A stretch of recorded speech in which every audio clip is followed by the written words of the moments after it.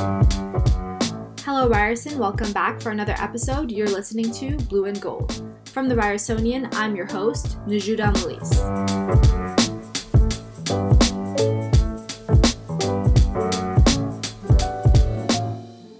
The November 3rd, 2020 US election might be the most anticipated in history. This week, we chat with young Canadians and Americans about the outcomes they hope to see on Tuesday and how they expect the election to impact their lives for the years to come. We also speak with Wayne Petrozzi, an expert in American politics and Ryerson professor, for his election predictions and analysis. Today we're joined by a panel of students and recent students to discuss the state of politics in America, how they feel about the upcoming election, and what's at stake for them. Annie Smith is a Canadian-American dual citizen attending the University of St. Andrews in Scotland. Casey Stein is an American student at the University of British Columbia, and Rachel Chen is a Canadian who grew up in the United States but is now here back with us in Canada working as a journalist.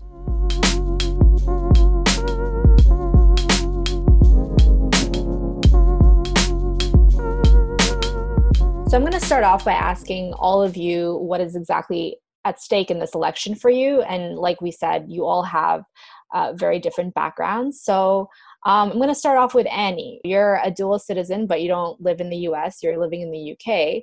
So what does this election mean for you? Yeah, so I think, obviously, I voted, I sent in my mail-in ballot. And even though I am not currently living in the US, and I do have that dual citizenship, which kind of feels like a safety net in a way, but my family is still living in the US, so obviously I fear for them, and I'm voting for them, and I'm voting just because being an American, I want things to be okay, and because America is a world superpower, I do worry about a lot of things. For example, its influence it has on reproductive rights, signing the Geneva Consensus this week, issues like climate change and issues like the COVID crisis. The US does have a lot of influence with issues like those for the rest of the world. So yeah, it is really important to me. I have a lot of pent up anxiety this week, and I've only just now linked it to the election. I'm like, maybe that's why. But yeah, I'm feeling hopeful. How about you, Casey? Yeah, I would say I'm also definitely feel like there's a lot at stake in this election. I feel like it might be the biggest election in American history. I also tried to send my ballot, but my vote has not counted because I requested my mail-in ballot at the beginning of September and didn't get it until early October. Kind of feels like was a victim of voter suppression because then I sent in an absentee ballot and it didn't get counted. But anyway, I think there's so many different things that are reasons why it would be really bad if Donald Trump wins re-election. If there's 4 more years of Donald Trump with COVID, with all the unrest, it's not going to be good. Best case scenario is, I don't know, he dies and Mike Pence takes over or something. And then in terms of climate change too, we're at a 6 to 7 year window before we get to the point where we've done irreversible damage to our ability to keep the temperature rising from getting too out of hand.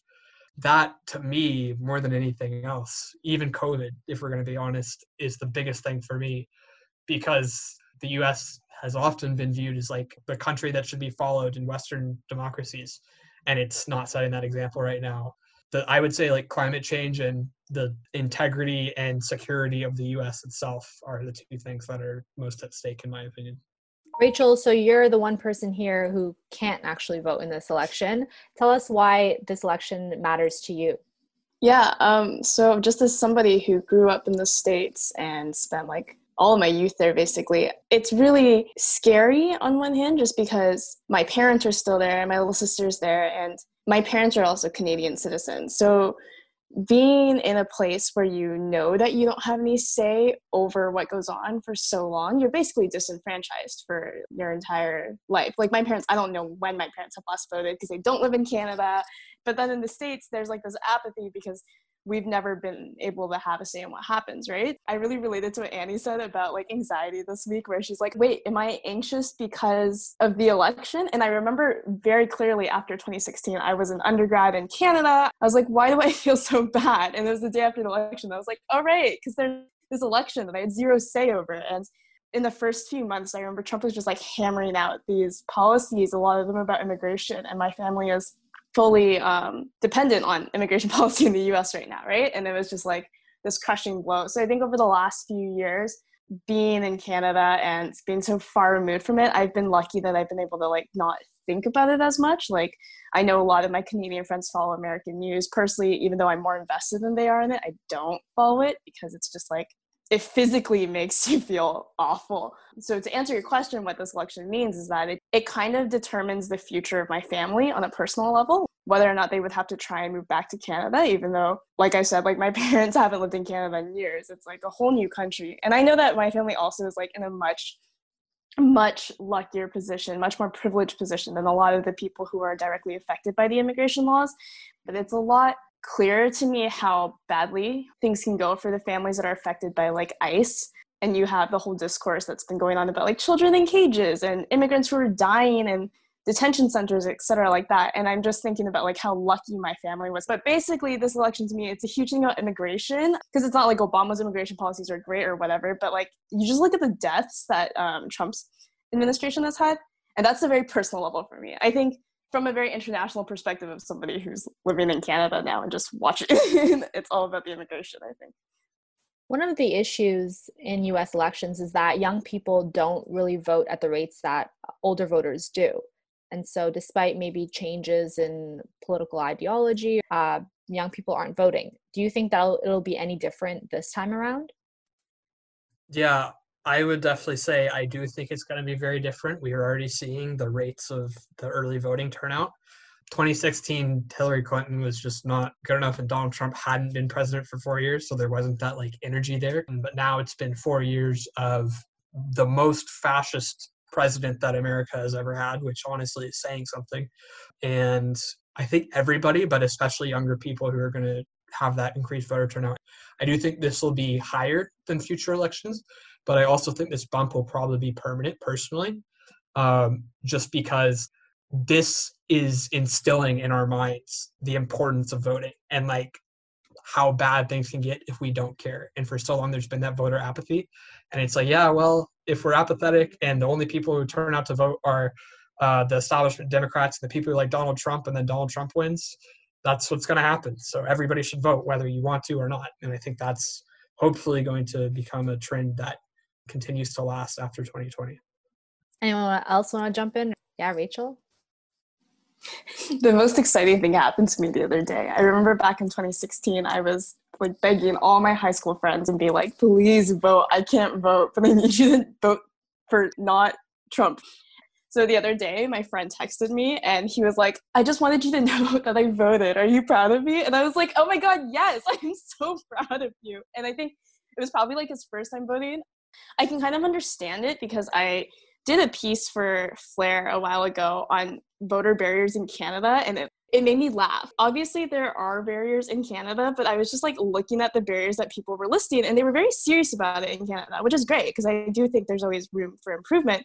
But then I just like go and have a conversation with one of my American friends trying to vote in some election, and it's just like this nightmare. But that being said, yeah, the stats have been really great. Like, I'm from Texas, and people are seriously talking about Texas flipping blue or like it being a purple state right now. And having lived there for so long, I would never have imagined that. But I saw somewhere that they said Texas was actually not a Republican state, but it's a non-voting state. Seeing my friends who, you know, usually don't vote actually voting is really exciting. I would love to see Trump out. So hopefully. I think that young people in general just have like a more nuanced view of politics and things going on right now. Like I saw an example the other day where it was talking about how a lot of older people have this mindset of being socially liberal and fiscally conservative.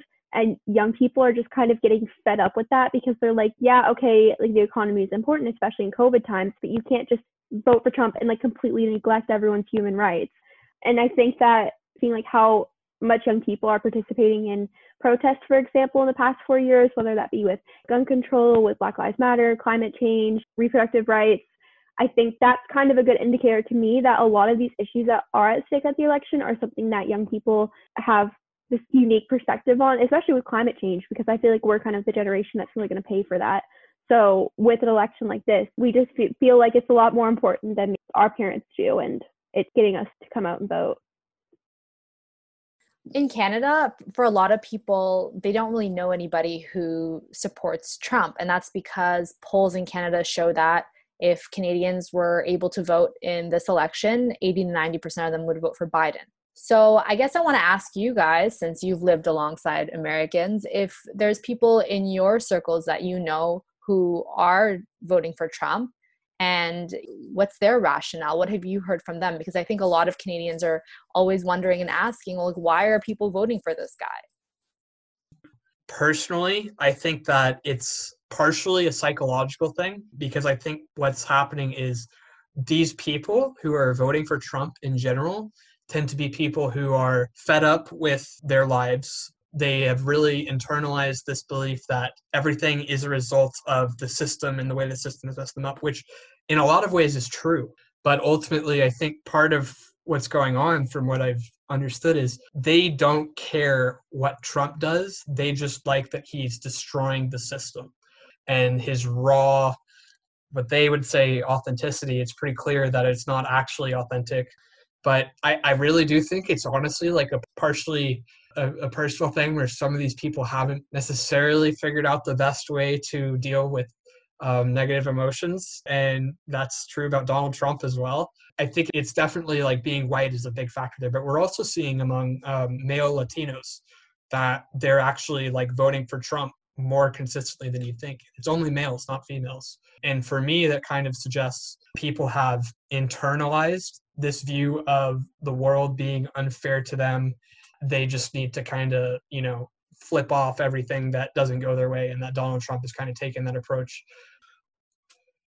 Yeah, and I think too, I've just been really surprised with how uneducated Trump voters seem. And I don't mean that like necessarily in like a totally accusatory way, but genuinely there are people who believe that COVID is a hoax, it does not exist, and that we're being put in this lockdown for just no reason.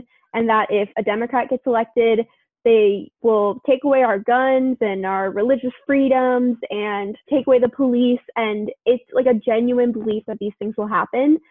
So I really do think it's just kind of these people that have been listening to Trump in the beginning because they were kind of enticed by his rhetoric of, oh, I'll protect your jobs, I'll protect the economy. And now they literally believe everything that he's saying, and he is their news source and everything else is like fake news. It is just like this perspective that we don't have and we don't really understand, but it's almost like a cult. It's kind of scary. But yeah, I definitely know a lot of Trump supporters. Just growing up in Tennessee with young people, I think there is more of like an educated approach to, like a Republican would be good for the economy, especially with COVID and things like this. But yeah, with older people, I think it's just like a matter of believing what he's saying and, not looking at anything else. Yeah, I think just coming from two perspectives. One is I study like information at U of T, so I think about algorithms a lot. And then the other one is just thinking about like coming from, again, like I said, Texas, which is a very Bible Belt religious state. So on one hand, I know a lot of people who are close friends or like people I care about who all voted for Trump back in 2016 because of religious reasons. And I find it hard to grapple with personally, just because I know like a lot of the reasons they have also conflict with stuff that Trump does, like, being an alleged rapist, for example. But that's, I think, one reason why people did. And I do imagine that there's a lot of people in like the evangelical Christian community, which I come from, that probably will vote for him again or already did. The other thing, though, is that I also can't be entirely angry at people. Like, my mom is really great in that she knows that I'm a journalist, so she'll like run fake news by me that she gets from her friends. She gets sent a lot of fake news, and that stuff is super convincing. Like, she'll send me videos. I can only debunk them because I've been trained to like, do that for my job. If I wasn't a journalist, I don't know if I would be able to tell the difference for her. I think it's bizarre how deeply entrenched like social media is into our lives and how much that affects what kind of information people get. I know people who like believe that QAnon is real and they're still going to vote. So I think on one hand, there's a lot of people who are intentionally voting for Trump, and there's a lot of people who vote for Trump because the information that they've been provided is like absolutely not real. You've all touched on having a level of anxiety about this election, but, a lot of people are talking about what happens after November 3rd, and there's concerns that Trump won't concede, or that this would go to courts, or that there would be political unrest. So I was wondering what your thoughts are on what happens after November 3rd, and if you have any of these kinds of anxieties that a lot of pundits talk about. I've seen a few videos with interviews of Trump supporters, and they talk a bit about how Trump won't accept election results if he loses and how they'll incite like a civil war. And that narrative is just really picking up more and more as we get closer to the election, that there will be this outcry and outrest if Trump is not reelected. So that is really scary. And, I've tried to like start talking to like my friends and family, and kind of like on social media right now, people are starting to say like, even if Biden is elected and there does start to be this like unrest in the streets, like don't go out and protest, like try to be safe. And I think seeing, for example, like Black Lives Matter protests and how violent those got, hopefully it's just like a strong favor for Biden that it can't be contested. I would say I was kind of hoping if he does try to stay in office that they would like stage a coup and oust him and put Biden in.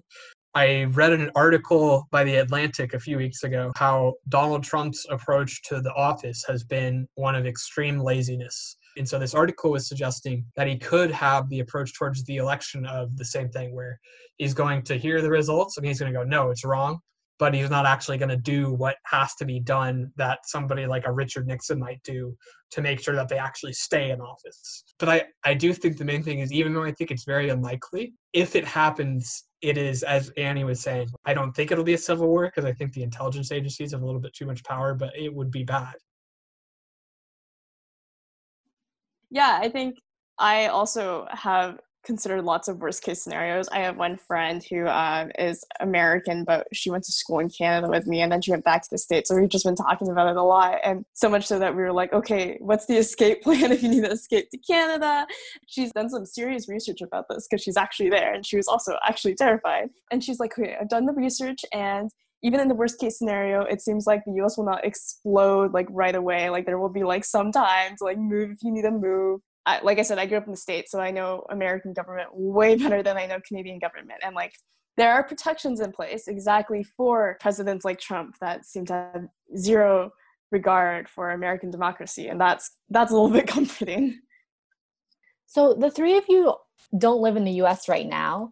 And so I was wondering whether the changes that have happened to the US over the last 4 years, I think the climate, we can all agree has changed a lot politically. Has that influenced at all your decision on whether you would want to return to the US? Yeah, 1,000,000,000%. Oh my goodness. I think if things like started getting better, then maybe, but I do think there's just been so much damage done that, for example, I think about like the next generation. I'm like, if I had a family, I don't think that America is the best place for them to grow up. Being in a country where those things just aren't that difficult, when you don't have to go broke because of healthcare, or you don't have to, go broke because of education, or, all these things are kind of just treated more as human rights. It makes potential of returning to America that much less attractive. So yeah, I think it's definitely like influenced me wanting to stay in the UK. I know that Trump got elected like the year before I left to come over here. And ever since then, things have just been kind of getting worse and worse. And so it's just a more sustainable future for me. Having access to healthcare is something like I didn't realize was so easy. And then also just like those voting barriers, like I voted in every single election that I've been eligible for. Right now, like my anxieties are definitely more about like whether or not my parents need to come back to Canada. There are a lot more jobs in the US than there are in Canada. And I'm still like in love with the US. Like I still love the US for the place that it is. I love its culture, I love its people, etc., whatever. But the more time I spend away from it, the more it feels like there's so many things wrong with it that are so easy. It's kind of like if you're in a really bad relationship and you don't see it, and then when you leave, it's like glaringly obvious. And that's kind of how I feel about it now. So I like don't know what going back would look like for me. I pretty much agree with what Rachel and Annie have said. I'm in this situation where I'm in Canada, but my whole family, like extended family, everybody is in the US. Like I know my mom is kind of wanted to move up here, where my dad's pretty set in staying in Texas. If Trump wins re-election, which I don't think he will, I'm staying in Canada. I already know I'm staying here for 2 years after I graduate to get my PR. But I really do. I love my country. I just think like kind of like what Rachel was saying, you can't, if you want somebody else to change, it's not in your power to make them do it. It's only in the power of them. I've loved Kelowna, BC, and I've loved this. This has like been the best time of my life the past 3 years. Like literally when I went to the doctor, And I started walking out, and I was like, do I need to pay you guys? The way they looked at me, like they were so shocked, like, what? Like, no, you don't need to pay. This is just the doctor's office. What are you talking about? And I've often thought about, I'm somebody who's struggled with mental health conditions myself, and I'm lucky because I've been able to treat them. My friends are not that lucky because some of them don't have as much money. And so they're basically just screwed because they can't afford to get the treatment or the medications that they need. And so I'm here studying at an awesome university, able to get everything that I need, hoping to go out and do some. It's always made me pissed off because it's literally like there's no reason why I couldn't have been in a reverse role. And in Canada, it's not like that. In Canada, it's everybody is able to get care. It might take you a little bit longer, but you're not going to get put up to the lottery on whether or not you're going to be able to survive if you have conditions that affect you. It's been so interesting hearing all of you guys talk about this because for us Canadians who haven't lived in the States, everyone's become kind of a pundit and we talk about American politics, but to hear the perspectives of people who, two of you who are American, and Rachel, you lived in the US, you all have a relationship to the States, is much more insightful. I really appreciate all of you sharing your experiences with me, and all of the Ryersonian, I guess, appreciates it as well. So thanks, guys.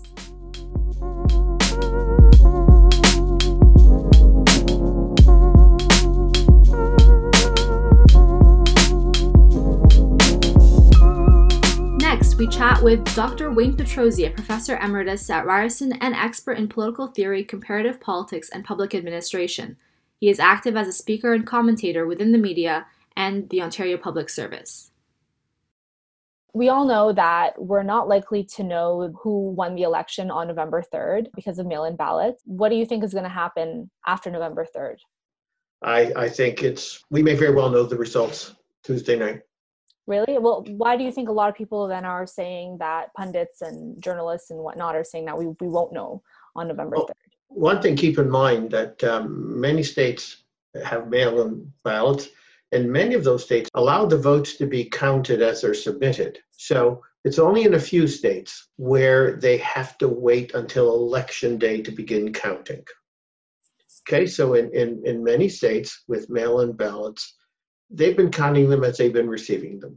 So why, you asked, but why are pundits saying maybe not? Well, the maybe not is predicated on that's going to be a real close race, and states like Pennsylvania, Wisconsin are going to be critical and tilting one way or the other, and I doubt that that's going to be the case. Well, a lot of people have been saying that if it is a tight race, there may be some sort of political unrest. Trump may question the results. Do you anticipate something like that happening? Oh, I think regardless of whether a verdict is declared that night or not, he's going to question the results. He's been questioning the process throughout the campaign. It's apparently, it's the only card he feels he has left to play. Probably explains why he lost so much in his casinos in Atlantic City. He doesn't know when to fold them. So, for that reason, yes, he will contest it. I don't think it's going to be a close outcome. So I don't think he'll get a lot of traction among his supporters, and there are many. Yes, they will persist. They will make almost fantasy-like claims about vote miscounts, ballots stolen, blah, blah, blah. But I don't think we're going to be in a situation where it's so tight on the Electoral College side that we're going to have to dwell on it. There's a lot of Canadians working in the US. There's a lot of young Canadians who aspire to work in the US one day. And the political climate there has shifted. So let's say Trump does win. Do you see this affecting how people view the US in terms of a destination to go work, to succeed, find opportunity? That's already happened as a consequence of the 4 years of his first term. There has been a reorientation among highly skilled immigrants into looking at countries of destination in the developed world. That's already taking place. That's why some large tech companies have, in fact, opened campuses in Canada, because they're finding it easier to recruit than to recruit in a campus back in the United States. So that's been the case with Google. That's been the case with Amazon. And so do you think that a Joe Biden win would reverse some of that damage, or do you think the damage is already done?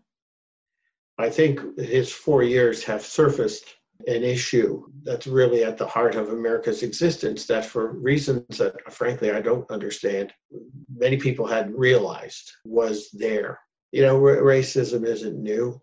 Police shooting black men unarmed is not new. I think for too long, too many people have preferred not to see those things.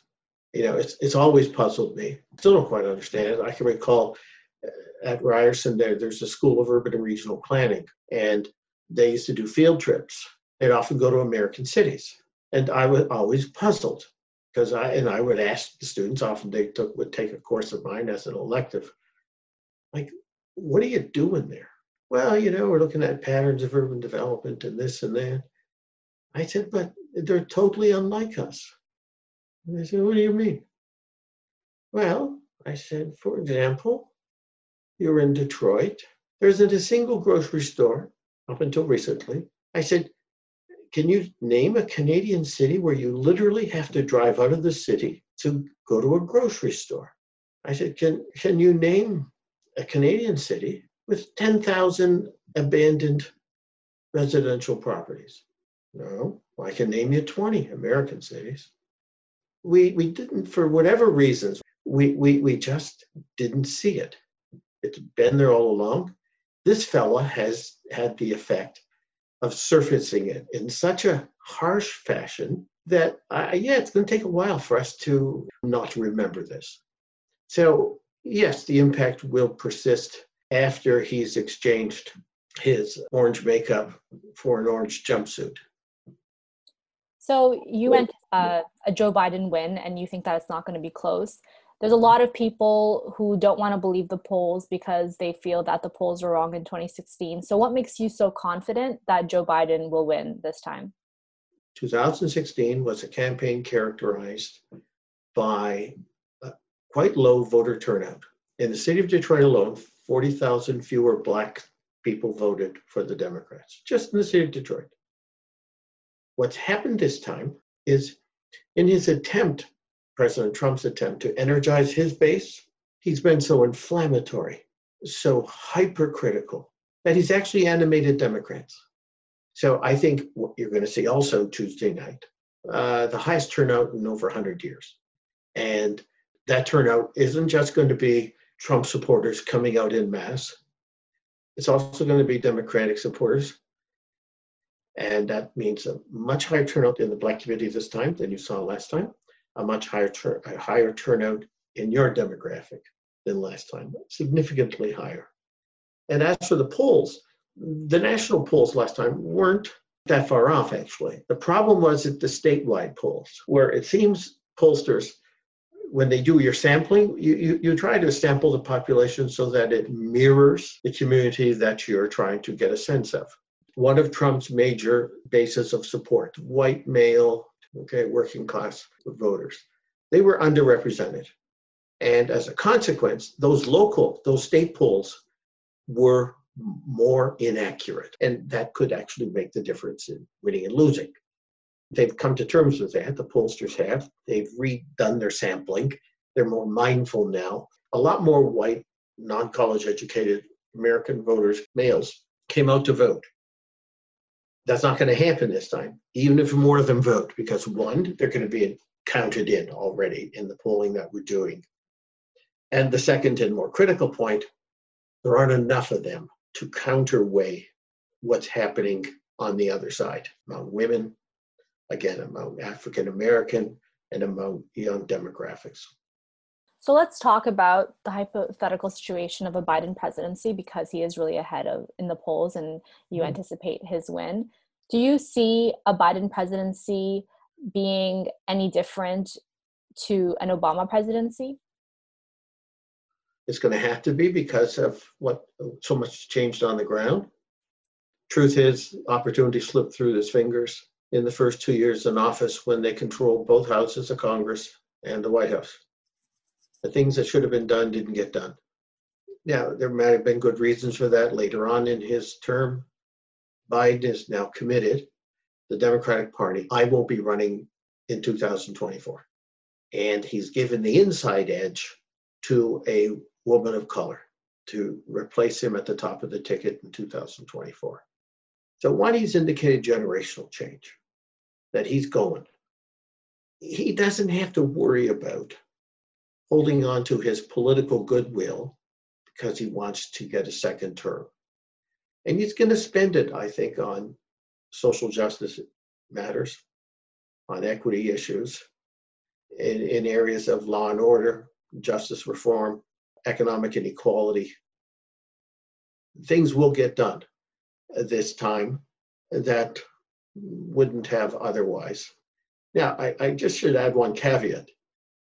I'm also assuming, or presuming, however you want to put it, that next Tuesday night, they not only keep control of the House, they'll probably add to that, the majority. They have a very good chance to take control of the Senate. It could be the one roadblock Republicans held onto the Senate. They would slow everything down to a crawl. I don't think that's actually going to happen. So if they have that, both houses, the presidency, then yes, the reform agenda will move forward. Now, one of the interesting things that's happened over the last 4 years is how the Republican Party has changed, right? And a lot of people say, Trump took the Republican Party hostage. What do you think is going to happen to the Republican Party if Biden wins, the Democrats get the Senate, they get the House of Representatives? Do you think that the nominee for the Republicans in 2024 will be another populist like Trump, maybe a Tucker Carlson, something like that? Or do you think that, will they go back to someone who is more establishment, a Marco Rubio? Your question indicates you're already going along with the Republican narrative. Some of them always have talked about Trump as some kind of deviant. He's not a deviant. He is a culmination of a process that has been transforming the Republican Party for the last 50 years. By the early 60s, the Republicans had decided they could not give in to civil rights movement. And so they turned their back on any hope of votes in the African American community and other communities of color. They then had to decide, okay, now what? And they placed their money on, we're going to appeal to white voters. Now, we're not stupid like this fellow is. We're going to use language that codes it. We're going to embrace states' rights. The idea that everything should be left local. Alabama should be left to decide what's best for Alabama. And if Alabama thinks it's best to keep Black folks in separate schools, the federal government should stay out of their business. And that actually became their policy.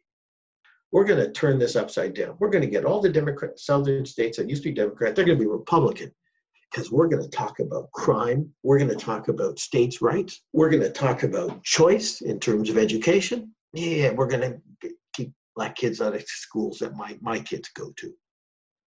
And won Nixon the presidency in 1968 and 72. It was the heart of Reagan's policy in the 1980s.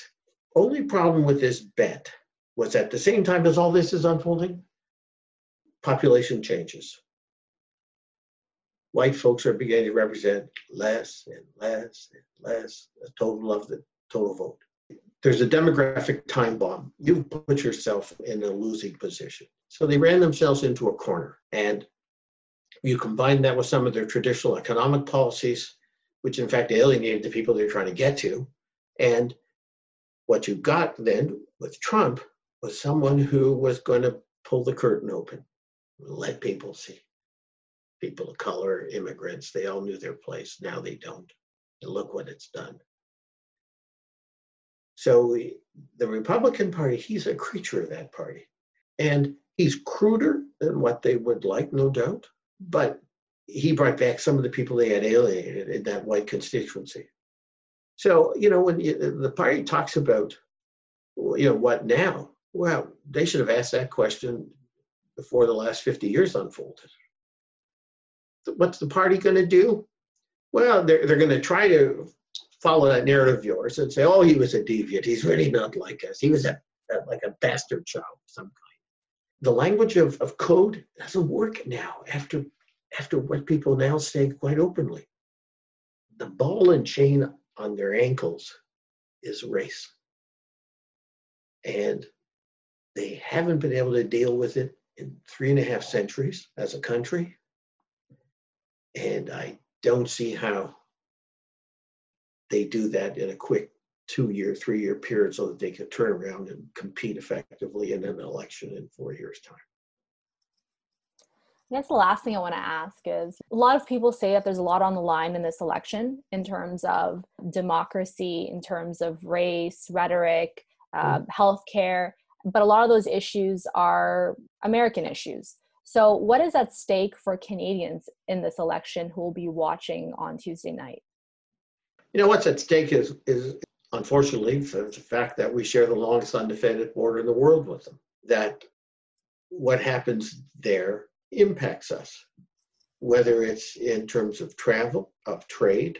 So it does matter to us. Mr. Trump, during his first term, on more than one occasion, treated Canada with contempt. That's the kinds of things that upset relations between the countries, that made us doubt that these folks were reasonable, trustworthy, that you could take them at their word and that their word meant something. So certainly a second term of that would make that irrevocably the case. Most of us before had a kind of fondness for America, in part because so many of us have family on both sides of the border. In fact, border communities, interestingly enough, have a higher disapproval rating than in Canadian metropolitan areas away from the border. For us, it's a bit remote. For them, it's like 2 minutes away. So that's all I have. Thank you so much. Tuesday night will be very exciting, and we'll see how your predictions turn out to be. I could be the biggest fool in town. Let's hope not. I hope not.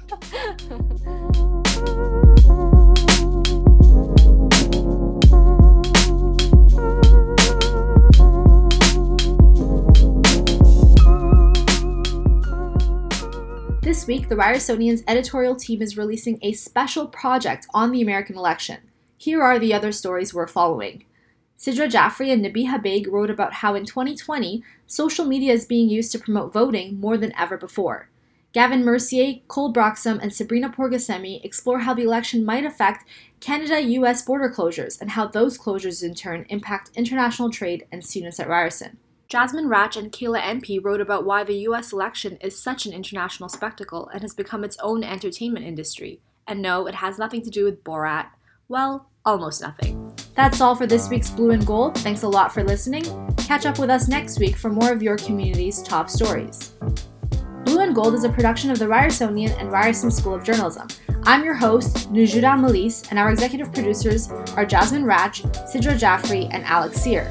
Our editor-in-chief is Patrick Swadden, and our managing editor is Michelle Allen.